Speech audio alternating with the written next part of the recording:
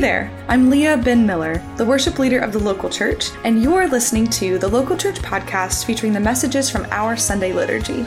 The local church is a bold, inclusive faith community based in Chatham County, North Carolina, and our mantra is our mission: love where you are.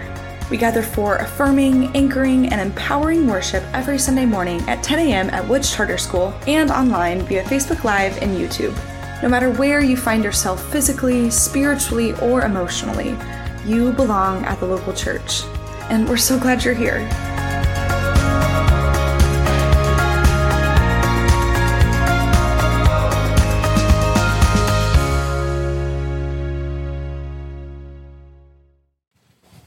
Good morning. My name is Dan, and our scripture reading this morning is from the Gospel according to Luke, chapter 10, verses 25 through 42. An expert in the law stood up to test Jesus. "Teacher," he said, "what must I do to inherit life?" He said to him, "What is written in the law? What do you read there?" He answered, "You shall love the Lord your God with all your heart and with all your soul and with all your strength and with all your mind, and your neighbor as yourself." And he said to him, "You have given the right answer. Do this and you will live." But wanting to vindicate himself, he asked Jesus, "Who is my neighbor?"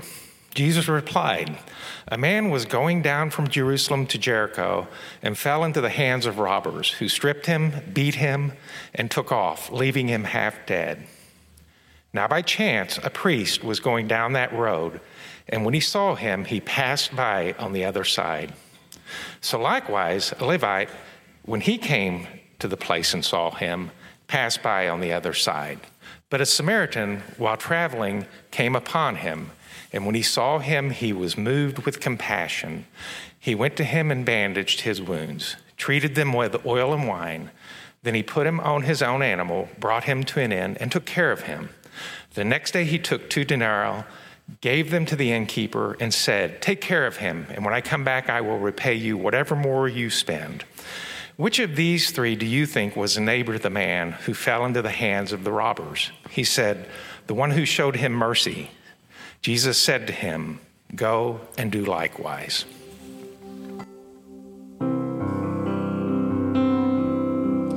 Have mercy.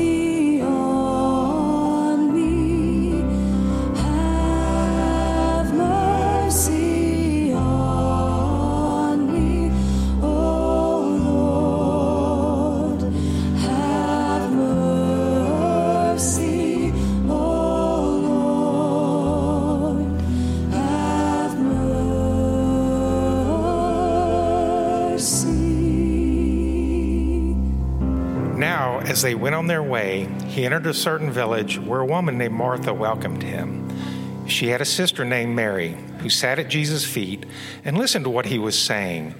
But Martha was distracted by her many tasks, so she came to him and asked, "Lord, do you not care that my sister has left me to do all the work by myself? Tell her then to help me." But the Lord answered her, "Martha, Martha, you are worried and distracted by many things, but few things are needed. Indeed, only one. Mary has chosen the better part, which will not be taken away from her." This is the word of God for all of God's creation. Thanks be to God. Have mercy on me.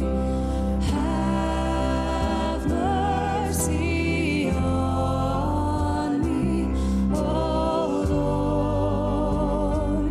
Have mercy, oh Lord. Have mercy.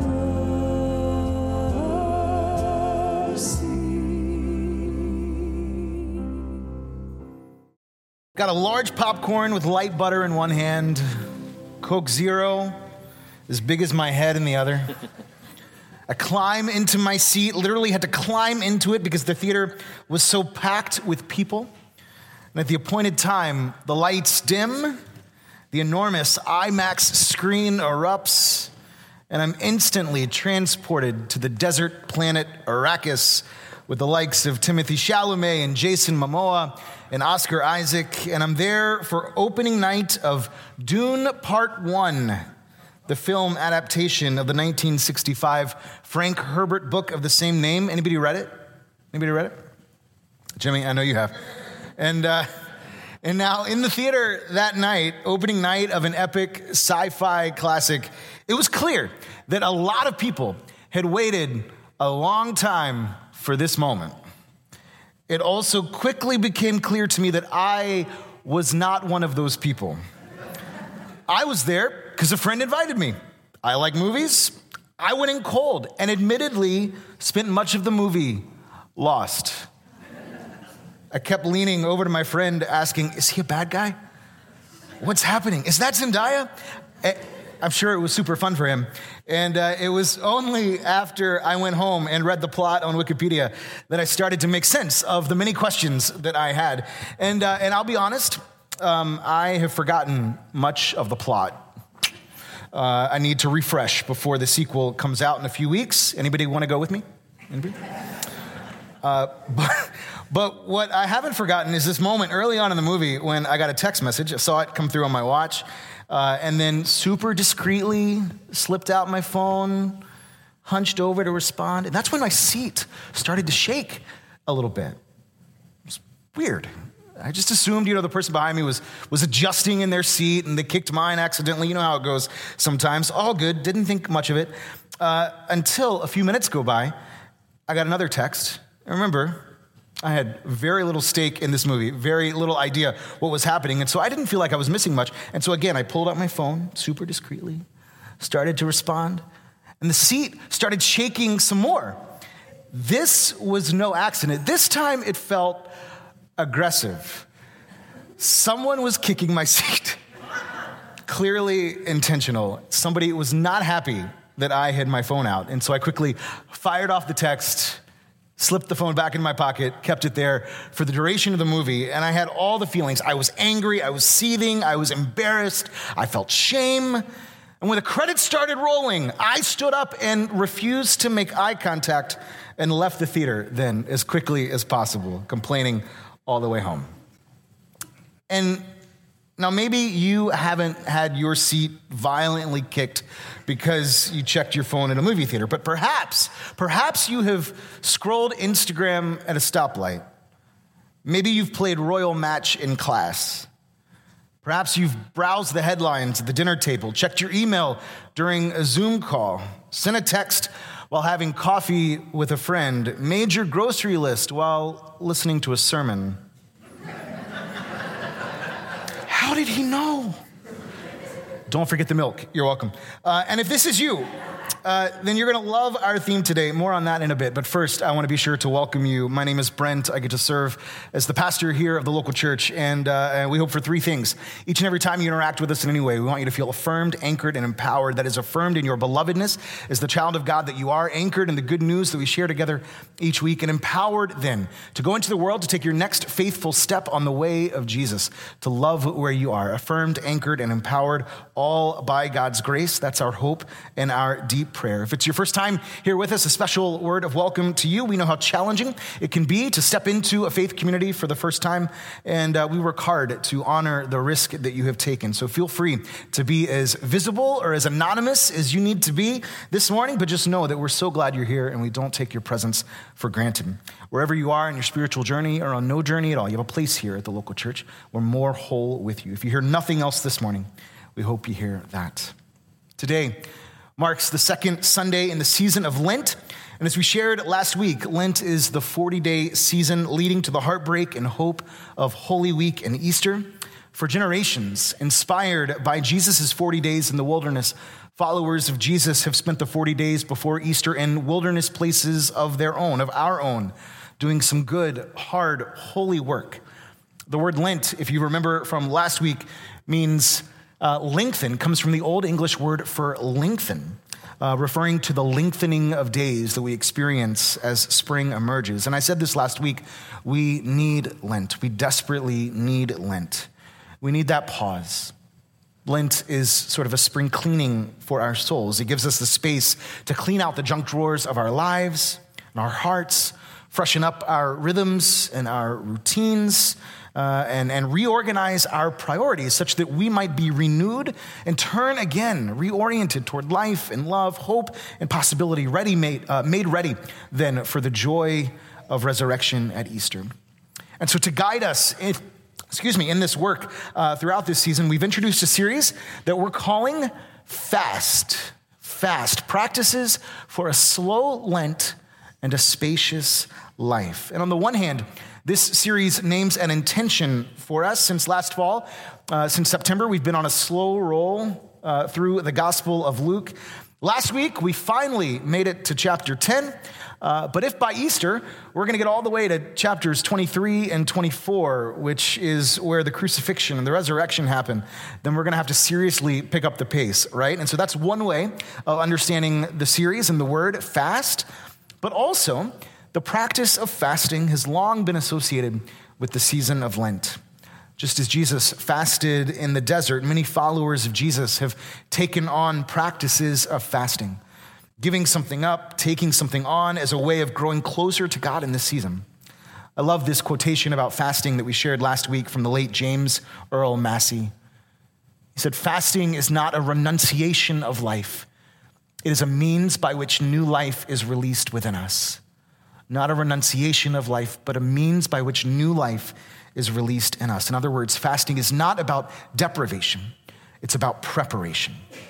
And while when we think of fasting, many often immediately think about fasting from food, in this series, that's not our focus. We're particularly thinking about non-traditional and non-physical fasts from things that may get in the way of our connection with God, our relationship with others, and for us, the life that really is life.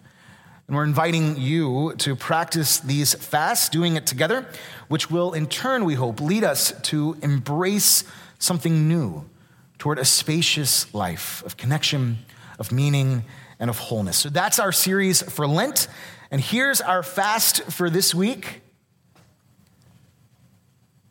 Fasting from multitasking and inattention.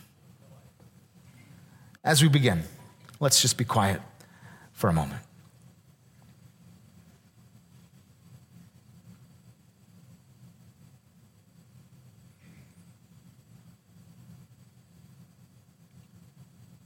Holy God, so often we are everywhere and nowhere.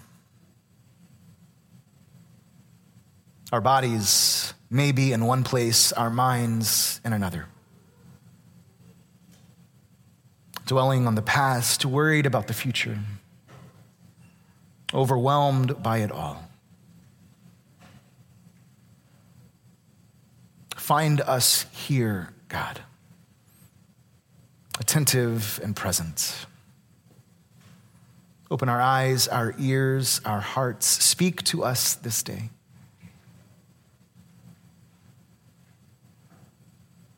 Grant us what we need.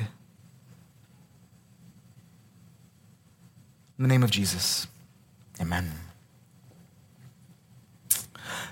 This morning, you heard Dan read two stories. The first is commonly called the parable of the Good Samaritan, or better, the parable of the compassionate Samaritan. That's because there's something somewhat problematic about this story being called the Good Samaritan. It implies that Samaritans aren't inherently good, and this one in this story is an outlier, an exception. So the parable of the compassionate Samaritan, perhaps. And here's how it goes, right? It may be somewhat familiar to you. Lawyer stands up to test Jesus, to ask him a question. "Teacher," he says, "what must I do to inherit eternal life?" And Jesus, as he does so often, does that thing that he does, responding with a question of his own. "What is written in the law?" he asks. "What do you read there?" And now, the lawyer has done his homework. He's read the Torah, what we might call the Hebrew Bible or the Old Testament. He responds, "Well, you should love the Lord your God with all your heart, soul, strength, mind.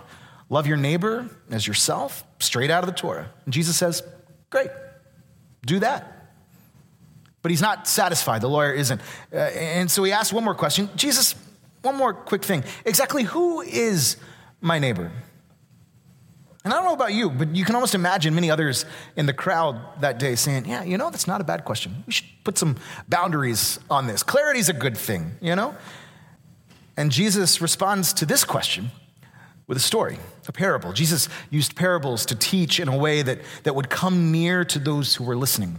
Stories that may not have actually happened, but are true nonetheless. Hearers would have been able to find themselves in these stories, these parables.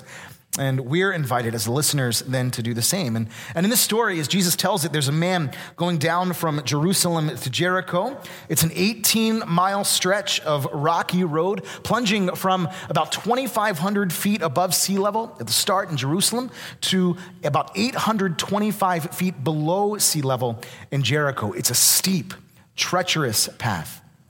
And Jesus says that this man has experienced just such treachery. He falls into the hands of robbers who strip him naked, beat him, leave him for dead in a ditch by the side of the road. And as Jesus tells it, a priest, a religious leader, is going down the same road, but when he sees the man, he passes to the other side. Then along comes a Levite, also a religious person, someone who would have great knowledge of the law. He does the same thing. He sees the man beaten, bruised, left for dead, acknowledges the man's presence, and then, like the priest, also passes by on the other side. And that's when the Samaritan enters the scene. And what you need to remember is that there's no love lost between Jews and Samaritans. Nothing but bad blood all the way around. To Jews, Samaritans made a mockery of their religion. And in the Jewish mind, Samaritans were false teachers who were only capable of leading people away from God's love. And so things are going great between them. But along comes the Samaritan, and he sees the same thing that the priest and the Levi have seen. He sees this near lifeless body in the ditch on the side of the road, but unlike the priest and the Levite, the Samaritan is, quote, moved with compassion. The Greek word there for compassion is a great one of my favorites, splagnitsomai. You got to kind of get the phlegm in that GCH, splagnitsomai, which literally means a churning of the bowels. A churning of the bowels. It's that feeling that you get in the pit of your stomach when you're so moved by pity, when your heart breaks so much, so moved by compassion by someone in need that you can feel it that deeply. Splagnitsomai. And it's the Samaritan who moves toward him, crosses boundaries, bandages the man's wounds, takes him then to receive care. And so Jesus asked the lawyer, which of these was the neighbor? The lawyer responds, the one who showed him mercy. And Jesus says, go and do likewise. There's this famous experiment, famous study, maybe you've heard of it. It took place in 1973 at Princeton Theological Seminary. Two researchers recruited 40 seminarians, people studying for Christian ministry. And half of them, 20 of them, were asked to prepare a talk on the parable of the good or the compassionate Samaritan. And the other half were asked to prepare a talk on something generic, like career opportunities after ministry, or in ministry after seminary. Both groups were asked to give their talk in a separate building across campus. But what they didn't know is that the researchers had hired an actor to pretend to be in distress on their way to the other building. The actor moaned loudly, coughed a lot, pretended to be in severe abdominal pain, and each student had to walk by this man on their way to give their talk. The researchers wanted to see, obviously, if the students preparing to talk about this parable would be more likely to stop and to assist the man than those going to simply give a talk on career opportunities. And what they found is that, well, they weren't more likely to help. In fact, the same number of students, 8 in each group, stopped to help the stranger. 12 walked on by. Some even stepped over the man. And what's more, they found that the most significant indicator of whether or not the student stopped to help was how much time they felt they had to get to the venue. In other words, they were much less likely to stop if they were in a hurry. And I share this because this story gets to the heart of the issue when it comes to multitasking and inattention. And that's that so often we too fall into the trap of believing that there's not enough time, not enough hours in the day, from the moment we wake up quite often, that we'll never get it all done. And this is when we begin to multitask, because there's always one more email to respond to, one more dish to clean, one more book to read, one more paper to write, one more job to apply for, one more hard conversation to prepare for, one more bill to pay, one more deal to close, one more text to send. It's never enough. And so often, in our effort to do all of the things at once, amidst all the demands what we find is two things. One, we're never fully present for anything. We often end up missing what's right in front of us, and that's because there's really no such thing as multitasking. It's a lie. It's made up. Studies have shown that we can really only ever focus on one thing at a time. And so what we're actually doing is just ping-ponging back and forth. That's the first thing. And the second thing is that even when our to-do lists seem to be empty and our heads hit the pillow, we're still exhausted, still overwhelmed, still weary, and still starved for what it is we truly hungry for. It's a vicious cycle. For many of us, we spend our days trying to check everything off the to-do list so that we'll at long last experience that far-off bliss of finally being able to relax, only to discover that it's never enough. Never will be. There's still more to do. And when we come face to face with this discomfort, or with any discomfort really, whether it's a situation at home or work, outrage at injustice, a project we can't figure out, grief or shame that we carry, loneliness that we may feel, whatever it might be, it's so easy then, isn't it, to just reach for our phones, try to flee from that reality, escape into numbness in a multitude of ways right at our fingertips. The average American, for instance, spends around 900 hours a year on social media. That's over 1 month every year. 1,000 hours watching TV. It's the root. The root of multitasking is hurry. The root of distraction is discomfort. And this is why I love what comes next in Luke's gospel, the story of Mary and Martha. When Leah and I were planning the series, she paired these two passages together. And as recently as this week, I texted her and I was like, Leah, are we trying to do too much here? Like, are we trying to multitask? Do we really need both? Are we missing the point? But she was unwavering, insisting that we hold them together as one, and she was right, obviously. Jesus and the disciples continue on their way, and they enter the home of a woman named Martha. Martha's sister, Mary, sits at Jesus' feet and listens to him, and meanwhile, Martha was distracted by her many tasks. So she came to Jesus, and asked, Lord, do you not care that my sister has left me to do all the work by myself? Tell her then to help me. But the Lord answered her, Martha, Martha, you are worried and distracted by many things, but few things are needed, indeed only one. Mary has chosen the better part, which will not be taken from her. I know Martha intimately. I live that reality. Martha's doing all the things, doing the hard work of hospitality, thankless work, while also probably trying to listen to her honored guests.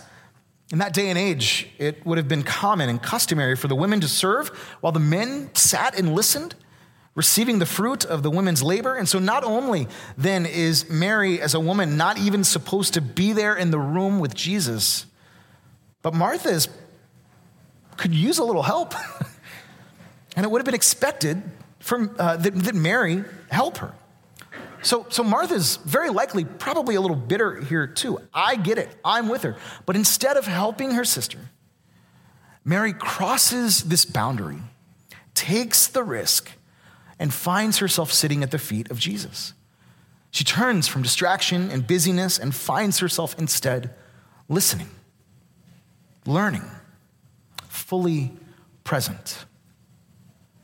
And notice that Jesus doesn't say that what Martha's doing doesn't matter, that it isn't important or that it's inherently bad. I don't think Jesus is so much rebuking Martha for being worried and distracted. It comes with the territory. Remember back to last week, we're human. We're human. That's part of it. Our lives are full of all kinds of things. But instead, Jesus is acknowledging Mary's full presence, her attentiveness. There's plenty to do, sure, but Jesus is saying, but your attention here, your full presence here, your yes here, that's what really matters. That's what's most important. That's what's going to change everything. One of our sessions last fall, my spiritual director said something to me that I haven't stopped thinking about. My poor local table that I lead, they hear it just about every time we get together, but it's worth hearing again, y'all. Here's what she said. She said, we so often glance and glare, but we rarely gaze. We so often glance and glare, but we rarely gaze.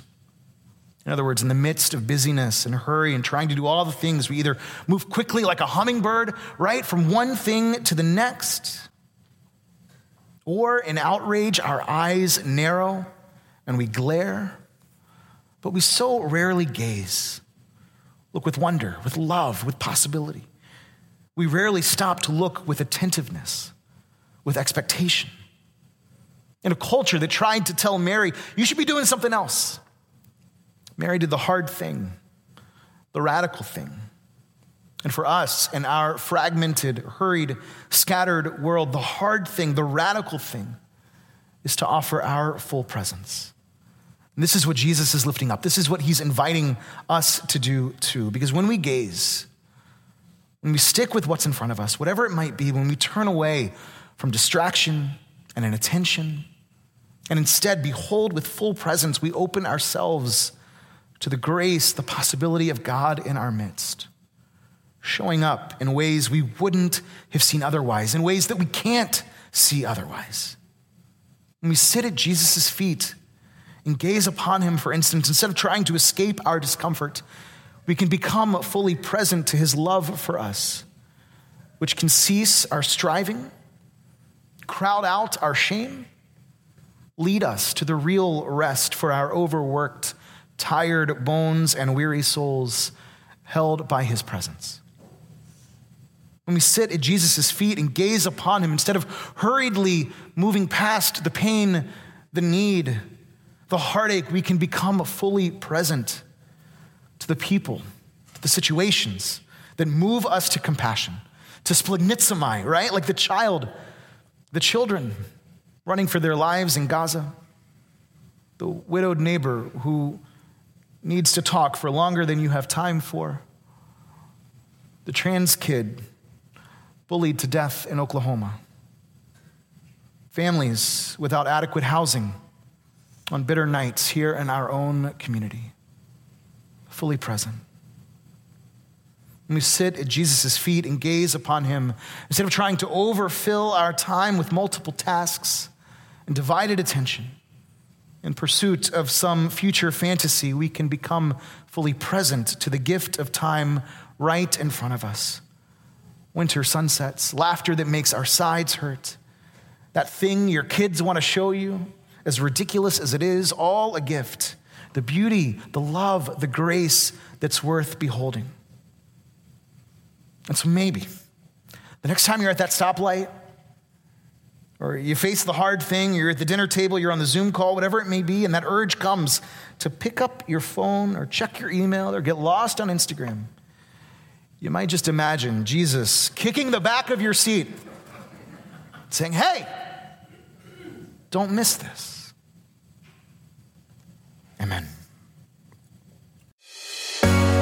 If you love what you hear, share this episode or send it to someone who could use a little good news this week. We'd also love for you to leave us a rating or review on Apple Podcasts, Spotify, or wherever you listen. It's an easy way to share the love. You can learn more about the local church at our website, growlocal.church, or just come see us one week. Thanks for listening, and love where you are.